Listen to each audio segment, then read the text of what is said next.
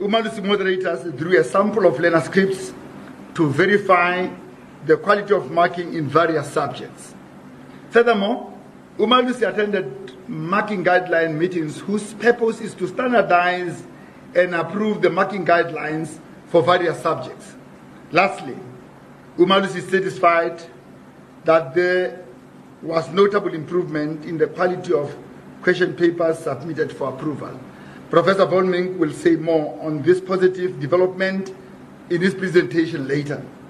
Nevertheless, we have met with all assessment bodies in the past few days and pointed out to them the need to address some areas of non-compliance which require their undivided attention going forward. Lastly, Umalusi would like to take this opportunity to make a fervent appeal to all stakeholders in education, including colleagues in higher education, to reconsider the timing of the release of results. It is our considered view that releasing results in the first week of January places tremendous pressure on the entire system, including Umalusi's quality assurance processes.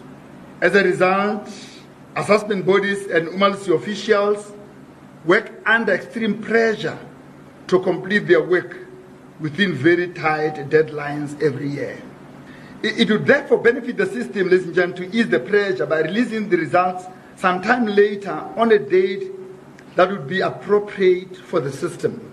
This matter will have to be discussed with all the relevant stakeholders.